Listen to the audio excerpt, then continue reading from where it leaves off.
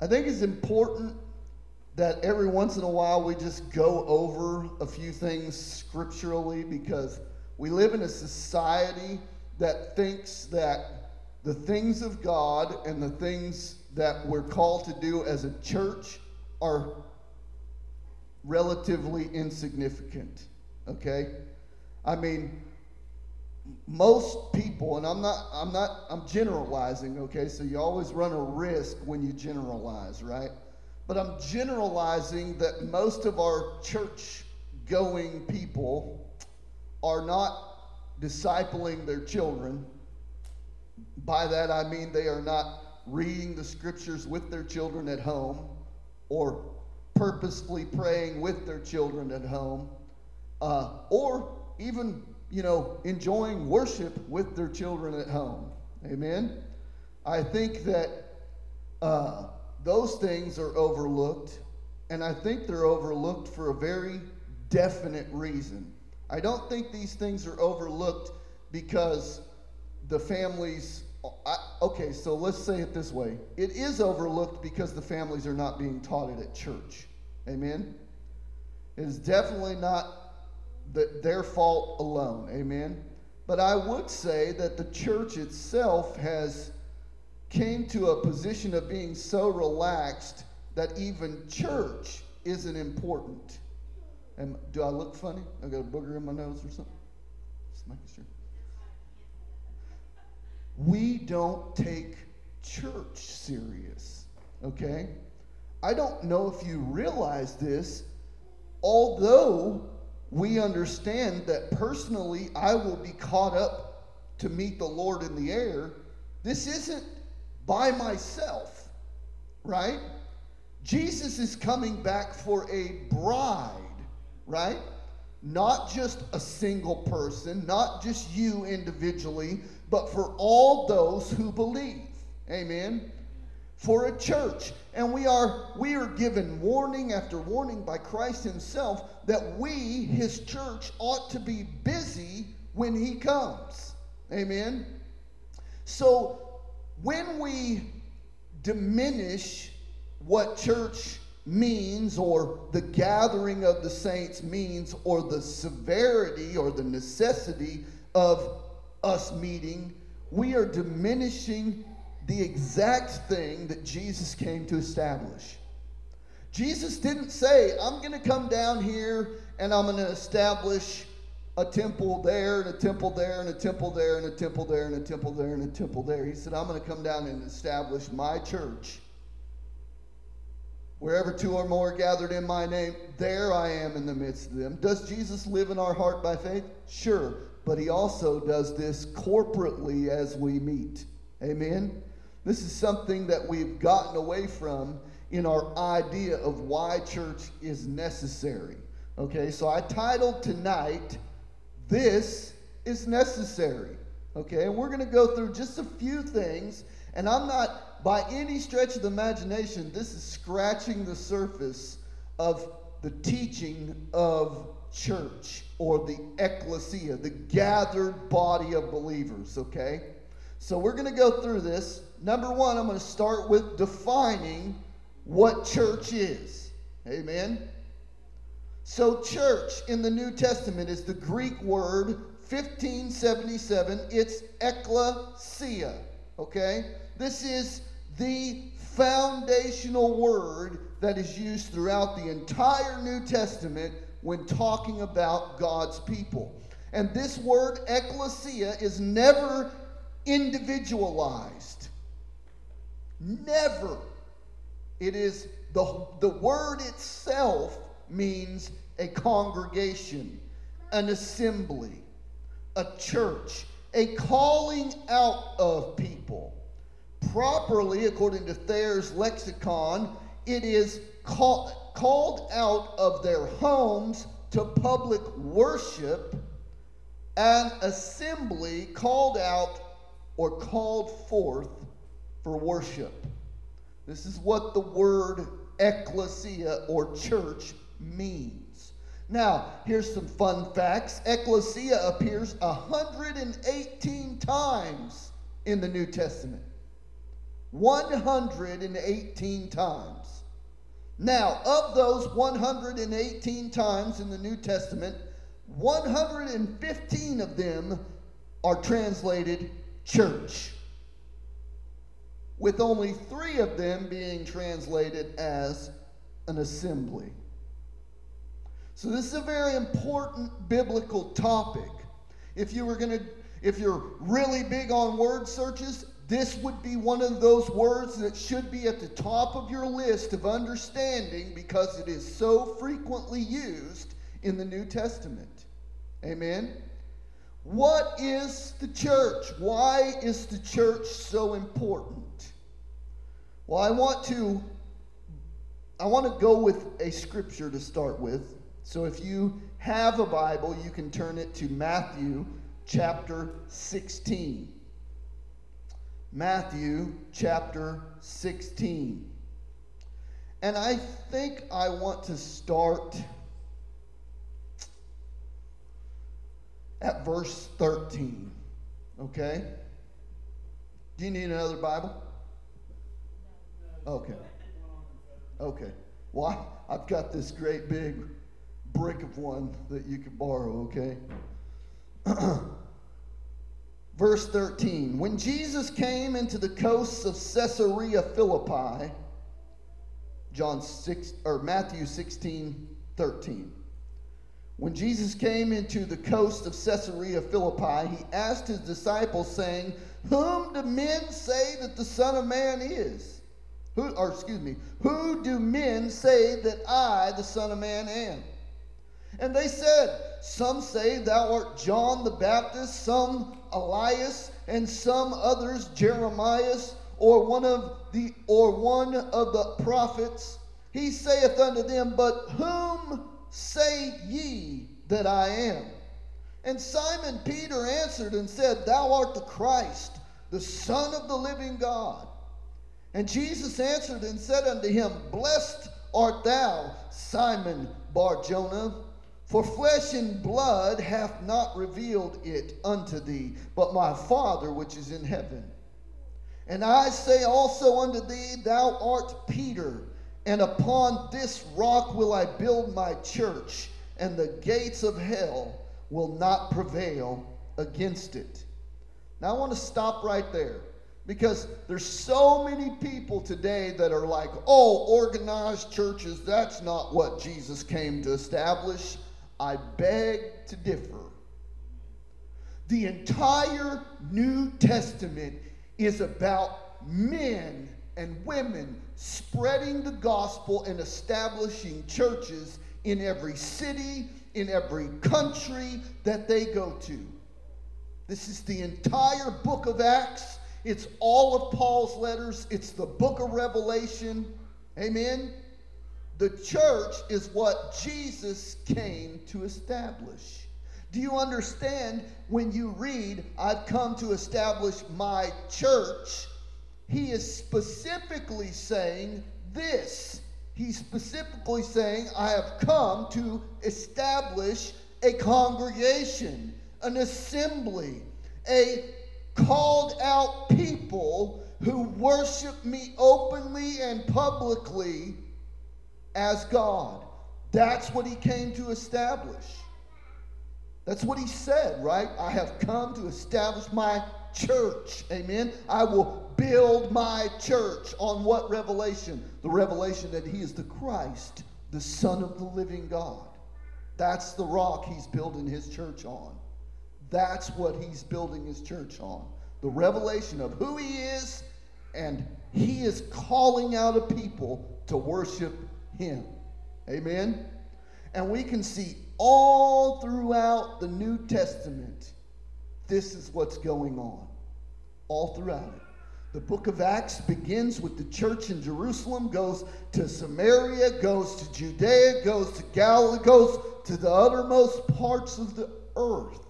And everywhere these men and women go, something happens. They start writing letters, and they say to the church of Rome, to the church of Corinth, and to the church of Philippi, to the church in Galatia, right? All these letters that are written in the New Testament, they are written to churches.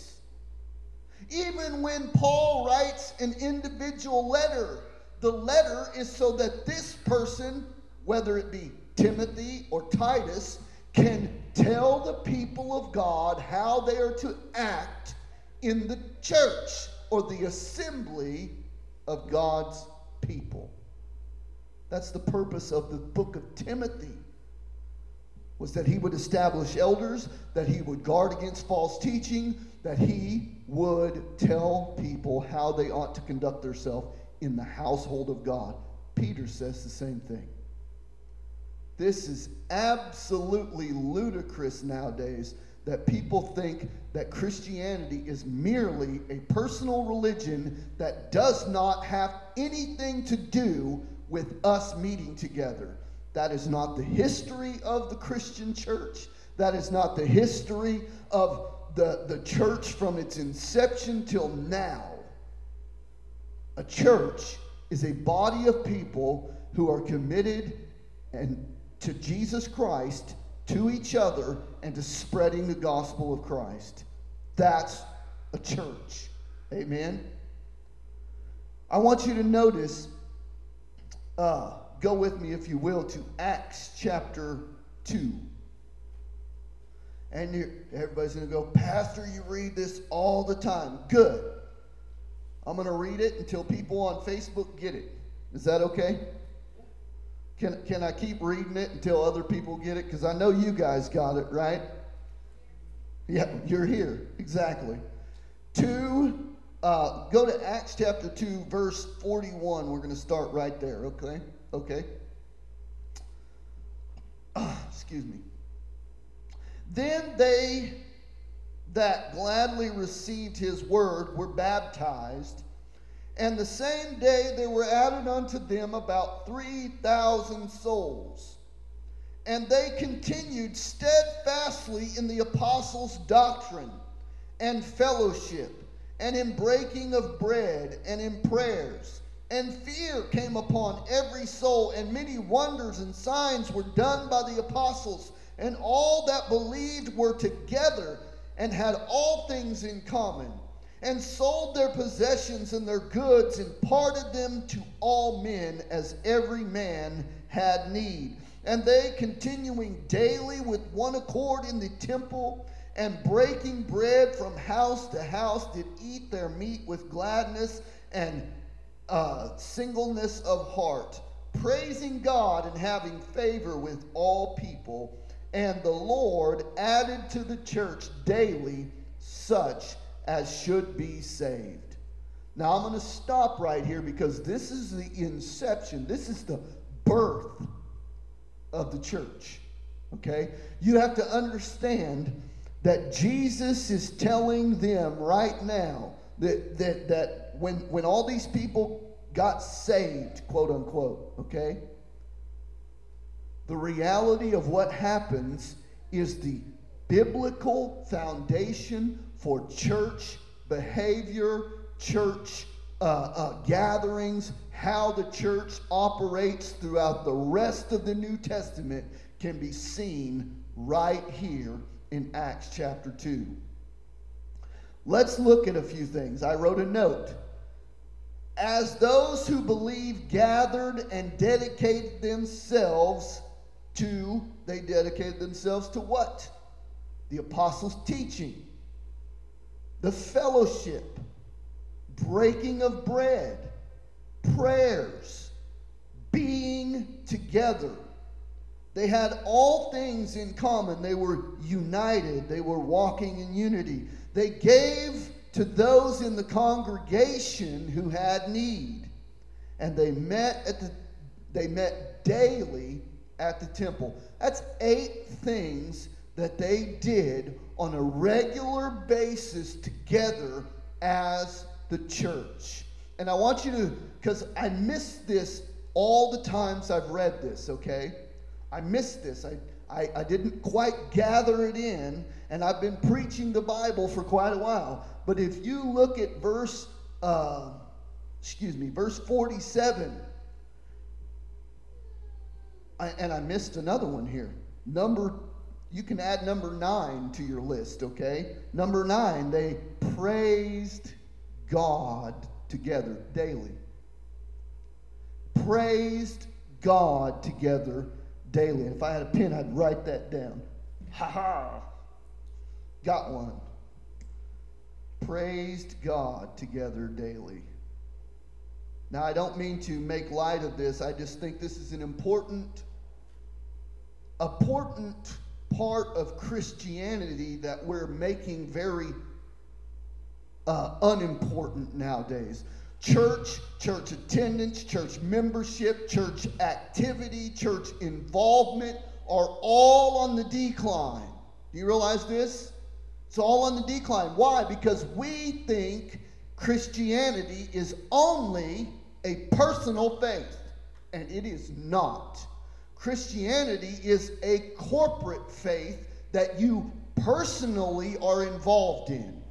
It is not a faith of just you and Jesus. It's you and Jesus and your brothers and sisters in Christ, of which you are part of the body of Christ. Amen. You are not a Lone Ranger Christian. Christians are not Christians if they do not love the people of God, if they do not care for the people of God. How can you say you love God and hate your brother? The truth is not in you. Amen. So we have these 9 things, and I missed the last one, okay? We have these 9 things that they're doing. Now, I'm going to read the last part because every church wants this part, right?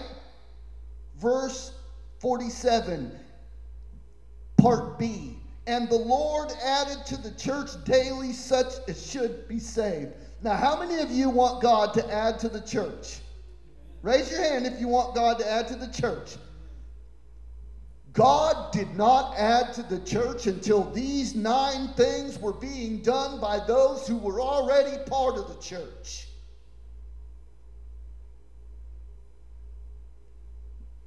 It is simple math. Whatever a man sows, that's what he reaps. Amen? And if we sow complacency and apathy towards church membership, church involvement, church activity, it is no wonder that our church is set empty. It's not rocket science. God blessed their work because they were doing all these things. Amen? Look at this. They followed the apostles' teaching. How many of you know it's nearly impossible to get Christians just to believe what the Bible says and follow that, right? Like it is pulling teeth from piranhas. You know what I mean? As soon as you try to, oh, you better get away from me. Don't tell me what to do. You can't tell me. You can't judge me. You can't tell me what to do. But the Bible tells me to. The Bible says if you see your brother caught in a fault, go to him. If he doesn't listen to you, bring 2 or 3 witnesses. And if he doesn't listen to them, do you know what Jesus tells you to do? Take him to the church. Amen? That's what Jesus' words were in Matthew 18. Bring them before the church. Amen? Why? Because the church is exactly what Jesus came to establish. And I want you to get the idea out of your head that the church merely started on the day of Pentecost. I guess that was a bad choice of phrase for myself. I guess I could have said the New Testament revelation of the church began on the day of Pentecost, because the church itself, the gathering of God's people, is from the beginning of the book. Amen? Adam was God's man. Seth was God's man, and men began to call on the name of the Lord in chapter 4 of Genesis, okay? Noah was God's man, Noah was God's people, and then line after line down to Abram. Amen? That was the gathering of believers. Amen? This concept was not new to Israel. They knew what a congregation was. They knew what a church was. Amen? You realize that when we say church, we're probably just translating a Hebrew word that meant congregation or called out ones. Amen? That's the reality of what we're talking about. This is nothing new, okay? To be a part of God's church means you love God's people. Amen? I'm going to get to that. Number 2 on my list here. There are means and mechanisms that God uses within the local church that benefit Christian growth and whereby God gives or bestows and adds blessing or further grace to believers in the local church. There are mechanisms, there are means by which God does this. When we talk about a means of grace, what we're talking about is the mechanisms whereby God distributes grace to those who believe. Not just grace for salvation, but grace that teaches, grace that encourages, grace that helps us in our time of need. Amen? Aren't we told to come boldly before the throne of grace to receive grace and mercy in our hour of need? Now, you'll go, what do you need more grace for? You're already saved. That's because grace isn't just for salvation. Grace is to help you live your Christian life. Grace is to help you learn to be obedient to what Christ says. Grace teaches you, Titus says, to deny ungodliness, deny the flesh, and live upright, holy lives in this present age. Amen? Grace is so much more than just getting saved. Amen? So let's look at a few of these mechanisms, and I took this list, I have to tell you, in Wayne Grudem's Systematic Theology, chapter 48, he has a chapter titled Means of Grace Within the Church. And he lists 11 means by which God distributes grace within the church. Number 1, the teaching of the Word of God. Number 2, baptism. Number 3, the Lord's Supper. Number 4, prayer. Not just prayer for each other, but prayer for other people. Prayer in general. Amen? 5, worship. Corporate worship. Do you realize that almost every instance of worship in Scripture is corporate worship? Nearly every time. It is God's people corporately worshiping. Do you realize that you couldn't even go into the temple and it not be corporate worship? Remember Hannah going in there to pray, right? Guess who was there already? Priests. People who served in the temple, right? They were already there. How else was Hannah's prayer recorded? Somebody heard it and wrote it down, right? The reality that worship is not just a personal experience should cause people to understand that worship is a corporate endeavor that we must do together, or we're missing one of the graces that God has given us for our benefit. Amen? What did I say that one was? 5. Number 5 was worship. Number 6, church discipline.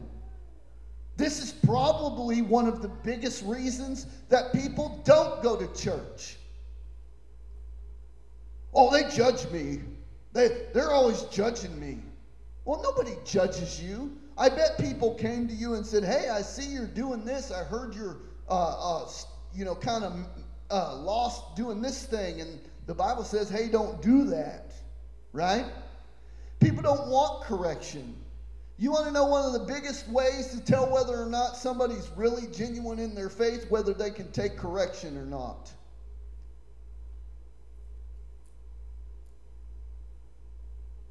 Seven, giving. The local church from the beginning, Acts chapter 2, they sold all their goods and they distributed it to every man as he had need. Do you know how many calls I get every week people wanting help? And the sad reality is 1 year ago today, there was a lot more people here and a lot more people giving, and we had a lot more money to hand out. Amen? But you can't give what you don't have. The church can't help when there's nobody to give and nobody to supply for those needs. Amen? This is important. Giving at the local church is important if you want the local church to be effective in the community in which you live. Period. Amen? Number 8, spiritual gifts. I want you to really wrap your mind around this, okay? The spiritual gifts in the New Testament are never talked about individually.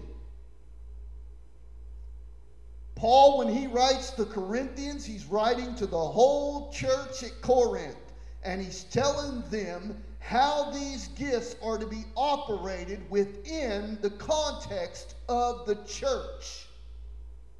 It's not an individual message to say, oh, you got this great gift that you can just go out and exercise anytime you want. As a matter of fact, we don't even see those gifts operating outside of the context of the gospel or the local church.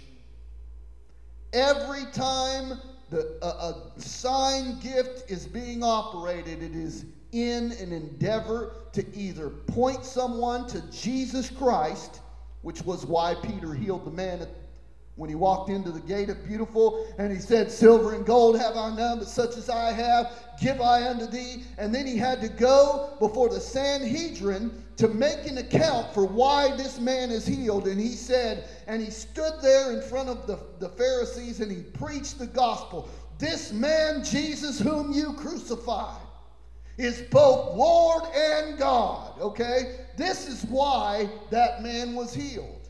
Amen? The purpose was for the proclamation of the gospel, and then all the other gifts were for the edification of the church. It says so in chapter 12 of 1 Corinthians. Those gifts are to edify, to build up the church. Not you individually, not your fame, not your position, not your power, but the church as a whole to be effective for the work of the gospel. That's what the gifts of the Spirit are for. And they are in the context of the local church. Number 9, fellowship. This one is huge. Fellowship is the primary means that Christians build each other up, pray for one another, correct one another. Iron sharpens iron. These are all the means.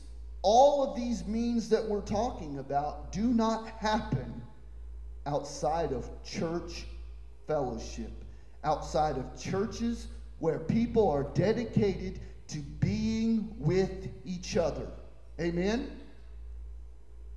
I'm pretty sure that somewhere in 9 Marks this comes up in one fashion or another. Fellowship. Being together. Right. Gathering. Amen? That's what fellowship is. We're gathering. Okay? Fellowship, not only are we gathering, but we love gathering. This is the idea behind fellowship. We enjoy spending time with each other. That's fellowship, right? Confessions, the Westminster and the London Baptist and the Savoy all have whole chapters dedicated to communion of the saints. And they are some of the longest chapters in these. Yes, exactly.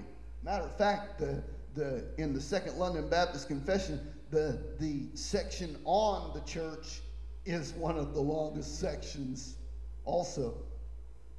Number 10, evangelism. What do you mean evangelism? Ain't everybody at church supposed to be saved? I would love it if everybody that walked through this door was saved, but I can't hinge my bet on the fact that they're all saved. So the context of evangelism has to be outward and inward within the church. You cannot just get so relaxed within the local church that evangelism stops at the front door. You know what I mean? Like, I'll evangelize while I'm outside the church, but once I get in here, I better not. They're all saved. Well, wouldn't that be nice if it was true? Number 11, personal ministry to individuals from one individual to another does not happen outside of the context of the local church. Most generally, people don't even see each other until the next service. That's how it most of the time works, right? And if you only meet once, if you're only going once a week and then you miss for 3 weeks, it's been a month almost since you've seen anybody. And then it becomes very easy to be detached and feel detached from the local church. Fellowship hinges all these together, every one of them. That's why Acts 2 makes it a point to say they dedicated themselves to the apostles' teaching, to fellowship, to breaking of the bread, and to prayers. Amen? Prayer is so important. You realize prayer is probably one of the next, probably talked about even more than the church. Prayer is the most important Christian endeavor that we can do, and most Christians don't do it nowadays. Or we treat it as something that's really meant to be done privately in the context of our... Right, but prayer is to be done privately, but it's also to be done in your family time, in your family worship time, and prayer is also to be done as a corporate body, as we pray one for another, as we pray for the world, as we pray for our towns, our leaders, as we pray for our families, as we pray for those lost around us. I mean, prayer should be going up from this building all the time. Amen? I could and may later in different sermons go into detail of each one of these points, all 11 of them. But for now, I want you to mark them in your mind as a limited list of biblical ways we know that God prescribed for the church to operate and by which he conveys further blessing and grace to those who are part of his body. I want to read a note that I wrote very simply, and I want you to follow along with me if you can, just mentally. We see in the scriptures Jesus Christ using Paul, Peter, James, John, Philip, Barnabas, Apollos, Aquila, Priscilla, to establish churches in homes and in towns and in countries from Jerusalem to Rome.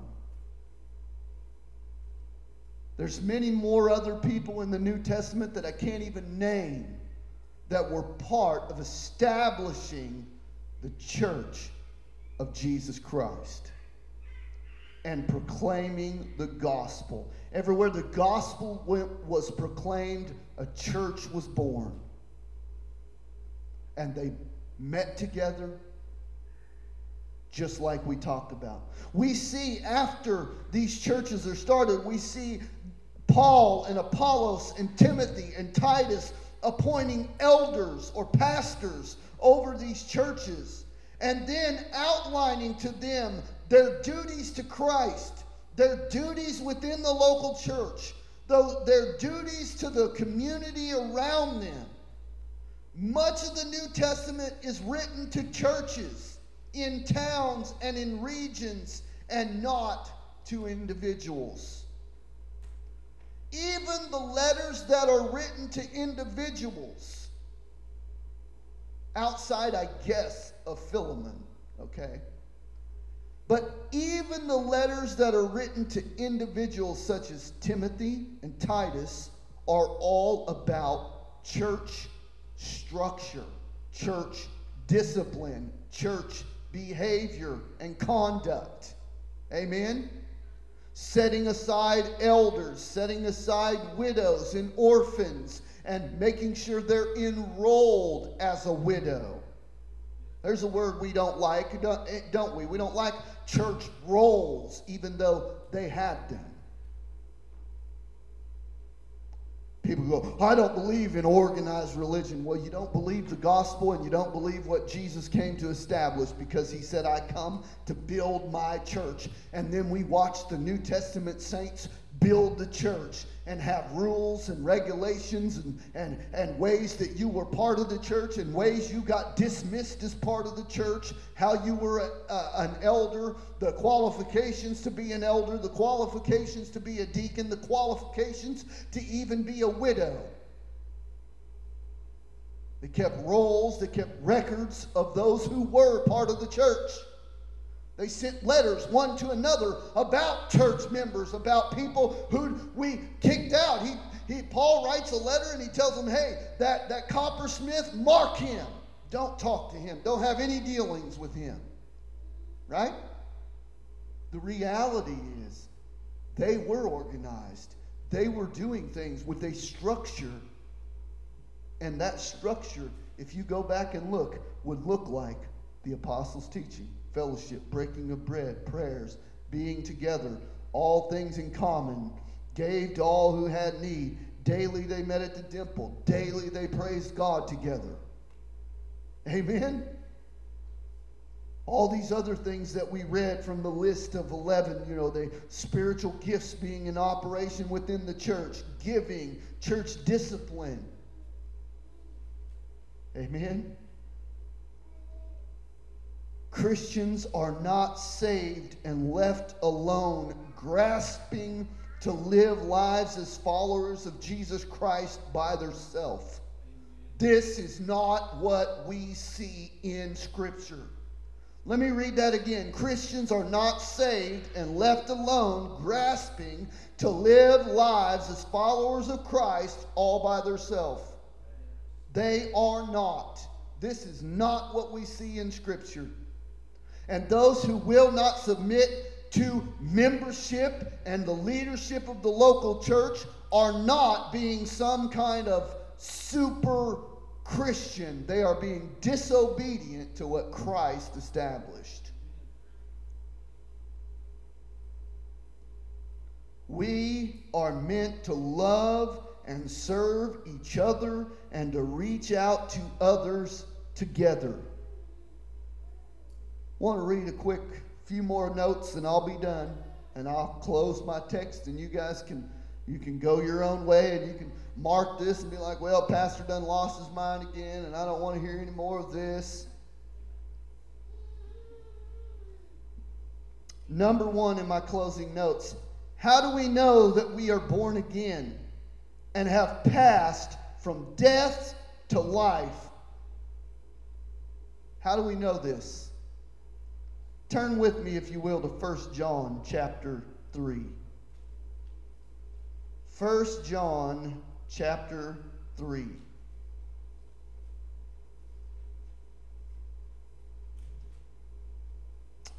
Starting at verse, let me see. Now, let's just read verse 14.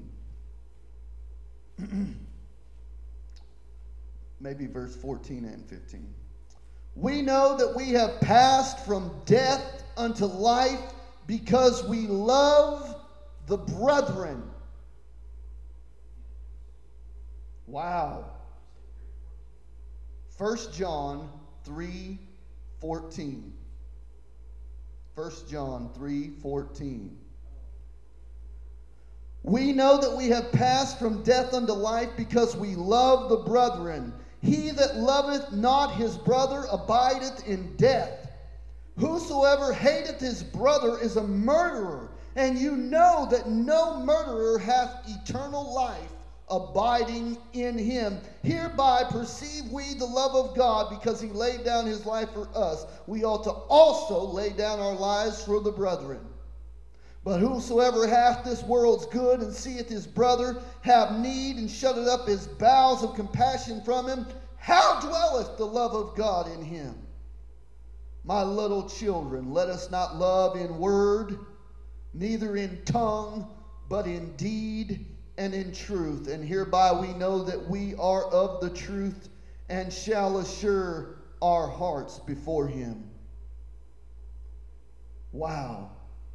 Wow. Wow. I could keep reading. It just gets better and better and better, because John is telling you unequivocally that this is how the first thing that we know. This is how we know a person has passed from death unto life. They love God's people, the brethren. Amen? Number 2. Turn with me to John chapter 13. John 13.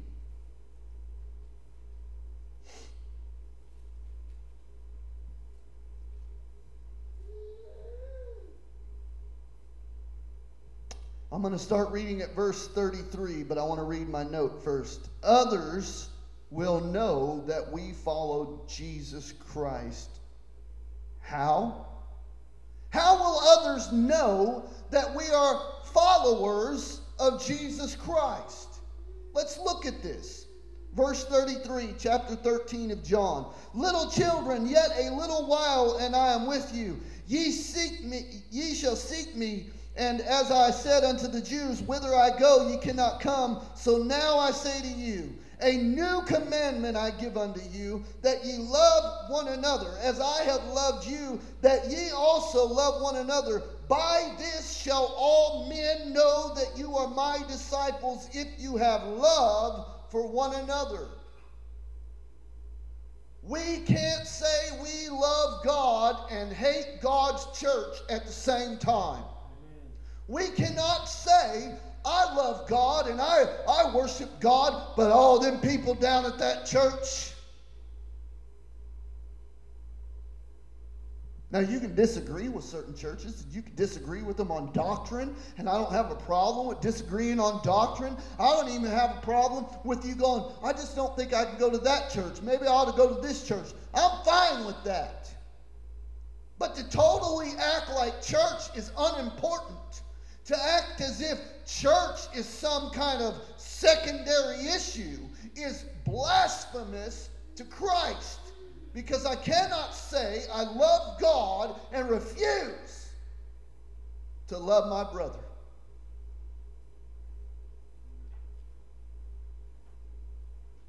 We are called, number 3, we are called to consider one another and to stir up each other, and to not forsake the gathering together of ourselves. And I think most of you know where I'm going next. Hebrews chapter 10. Now, my family reads the Bible every morning together, and we read through this a few weeks ago. But it's important that we go over it every once in a while. I want to start at verse 22. Well, 21. Let's start at 21. Excuse me. Hebrews chapter 10, verse 21. And having a high priest over the house of God. Who is that, everybody? Jesus is the high priest over the house of God. Amen. Jesus is the head of the church. Amen. We must follow him. The Bible is our rule for faith and practice. We follow it, not pastors, not teachers. If they're not teaching the Bible and if they're not teaching Jesus, then we do not follow them. Jesus is the head of the church. And Jesus, being the head of the church, has told us the only way people are going to know that you're my disciples is if you love one another. Just letting you know. Now, 21. And having a high priest over the house of God, let us draw near with a true heart, full of assurance of faith, having our hearts sprinkled from evil consciences and our bodies washed with pure water. Let us hold fast to the profession of our faith without wavering, for he is faithful that promised. And let us consider one another to provoke unto love and unto good works, not forsaking the assembling of ourselves together, as the manner of some is, but exhorting one another, and so much more as ye see the day approach. Now I want to stop right here, and then we're going to read the next verse, but I want to lay some groundwork. Number one, he's telling you that since we have this great high priest, let us draw near to God, and he's not talking about individually. Notice the next few verses, he's telling us not to forsake the gathering of ourselves together, not to forget to spur one another along and to provoke one another to good works. This is done only in the confines of being together. You can't be out of fellowship and be doing this. Amen? So the gathering, where it says, let us draw near, this is a corporate experience of drawing near to God. Amen? Just like in the wilderness, they all gathered at the mountain. They all gathered in the temple, right? When they drew near to God, they were drawing into the temple to worship, drawing into the tabernacle to worship, drawing up close to the mountain of God when Moses was on top of it. Amen? This is a corporate thing. He says, let us draw near with a full heart, a heart in full assurance of faith, having our hearts sprinkled of evil consciences and our bodies washed with pure water. You go throughout the rest of the New Testament when it's talking about our consciences being cleared. It's personal sin, but it's also corporately. We can't even have, what does the Bible say? Let not a hint of fornication be named among you, right? Let it not even be named among you. Not just personally, but corporately. Amen? Why? Because he's writing to a church. Amen? Let us hold fast to the profession of our faith without wavering. Do you understand the implications of this? If you think about this verse in context of a church, how am I going to hold fast to the profession of my faith? Generally, if you are a wayward Christian who is not fellowshipping with other people, who is not reading your Bible, who's not praying, who doesn't have an association with the local church, you will not hold on to your profession of faith. You begin to live just like the world, talk like the world, walk like the world, live like the world, and then we begin to go, was he really saved? Were they really born again? I don't know. Right? We hold fast to the profession of our faith as we corporately together do the next verse. Look at the next verse. It says, let us hold fast to the profession of our faith without wavering. Verse 23. Verse 24 says, and let us consider one another to provoke unto love and to good works. Why does it say provoke unto love? Because when you're fellowshipping with people, what happens? Hurt feelings. People get mad at this person. Somebody gets mad at that person. Somebody get mad at that person. And we have to learn to provoke each other to love. Say, hey, brother, I know you're upset about whatever it is, but remember, they're your brother in Christ. Christ loves them. Christ loves you. Christ calls all men everywhere to walk in peace one with another. Amen? This is provoking each other to love. Let's not lay aside love just for disagreement of doctrine. Let us not lay aside love over arguments within the church. Even in the argument, we must be doing it in love. And our conversation must be mixed with grace, seasoned, the Bible says, with grace. Amen? Finally, not forsaking the assembling together of ourselves as the manner of some is, but exhorting one another. Exhorting one another for what? To continue meeting together. Exhorting one another all the much more as you see the day approach. Now, when we read this as a family, we read a whole chapter, and we read verse 26 where it says, and if we willfully keep on sinning, if we sin willfully after having received the knowledge of truth, there remaineth no more sacrifice for sin. Now, this is interesting. While we're reading this, my wife said, so it was just talking about meeting in the local church and not forsaking that, and then it says, if we keep on sinning. She said, does that mean that it's a sin not to come to church? It's an important question, because this is the context of the chapter, right? Now, what I will say is that not coming to church can lead you into sin. Amen? We all already have a propensity to sin. Amen? I'm not saying that not coming to church is outright sinful in and of itself, okay? But it will lead to it.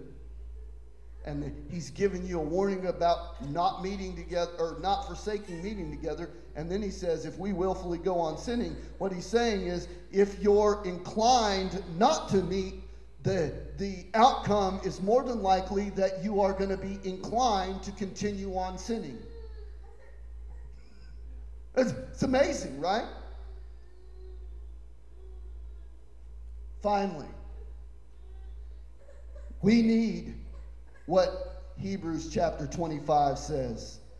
We need not forsaking the assembling together of ourselves as the manner of some is, but exhorting one another, and so much more as ye see the day approach. We need this all the much more. We need this all the much more. We need Christians to realize the necessity of gathering together in the local church. We need Christians to realize the necessity of the all the much more. We need all the much more Christians. We need Christians to be all the much more meeting together.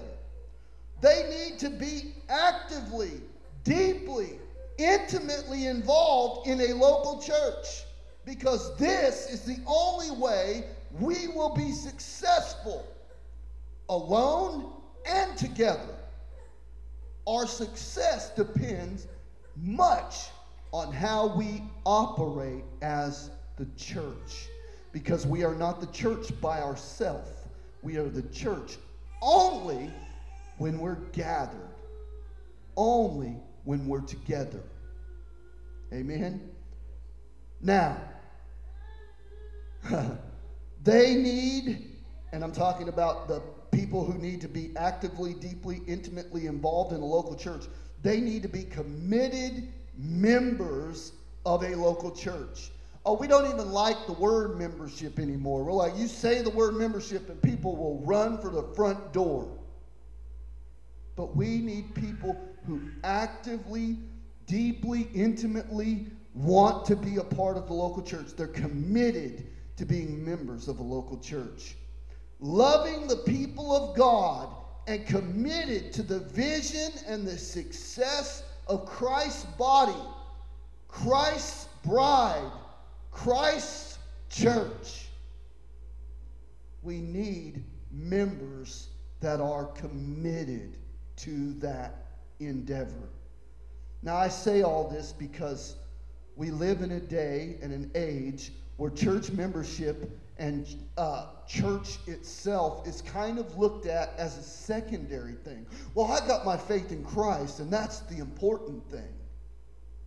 But that's not what we see in Scripture.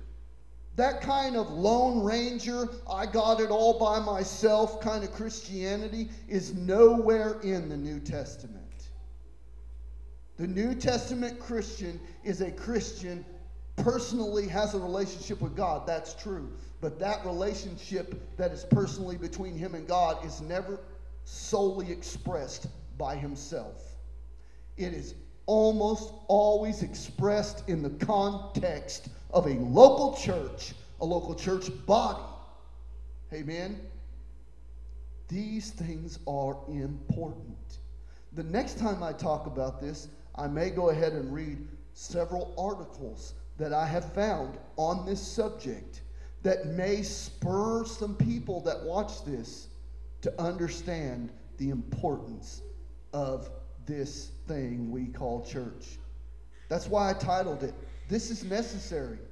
Church is necessary. Amen? Let's pray. Father God, we thank you and praise you for your grace, for your mercy. Lord, we thank you for establishing us as your people, for calling us out, for equipping us, for helping us to minister to the community that we are a part of. God, I pray right now that if there is anyone who has listened to this message, Lord, I pray that as they heard it, they didn't hear condemnation, but they heard someone who is exhorting them and encouraging them to be a part of a local church, to be involved, to be committed to that body, to those people, that they could grow together, learn together, minister Christ together, that they would live as a people called out and assembled, fellowshipping one with another, loving each other, and loving you. God, we ask that you would help them. Those who have struggled with finding a church home, those who have struggled with getting plugged in and becoming active in a local church. I pray, God, that you would bless those that heard this message tonight. That maybe those are listening right now to this while I'm praying, God. I pray that you would stir their heart, stir their mind, stir their soul to follow you and to find a church where they can be plugged into. God, we stand at this church, we stand welcoming, ready to welcome those who would come. Lord, we ask you to help us as church members to go out into the community, to be effective at witnessing for Christ, in evangelizing. Not only that, but just loving people where they are, meeting needs, and helping those who don't know you to hear the gospel that they might believe. God, we pray that you would help us, empower us, and do this all, God, for your glory, because we know that we are not the ones establishing your church, but that Christ has determined that he will build his church, and he will do it through his people. Lord, we ask that you would help us, that you would help us to model this, help us to live this, use it to grow us. We ask this in Jesus' name. Amen.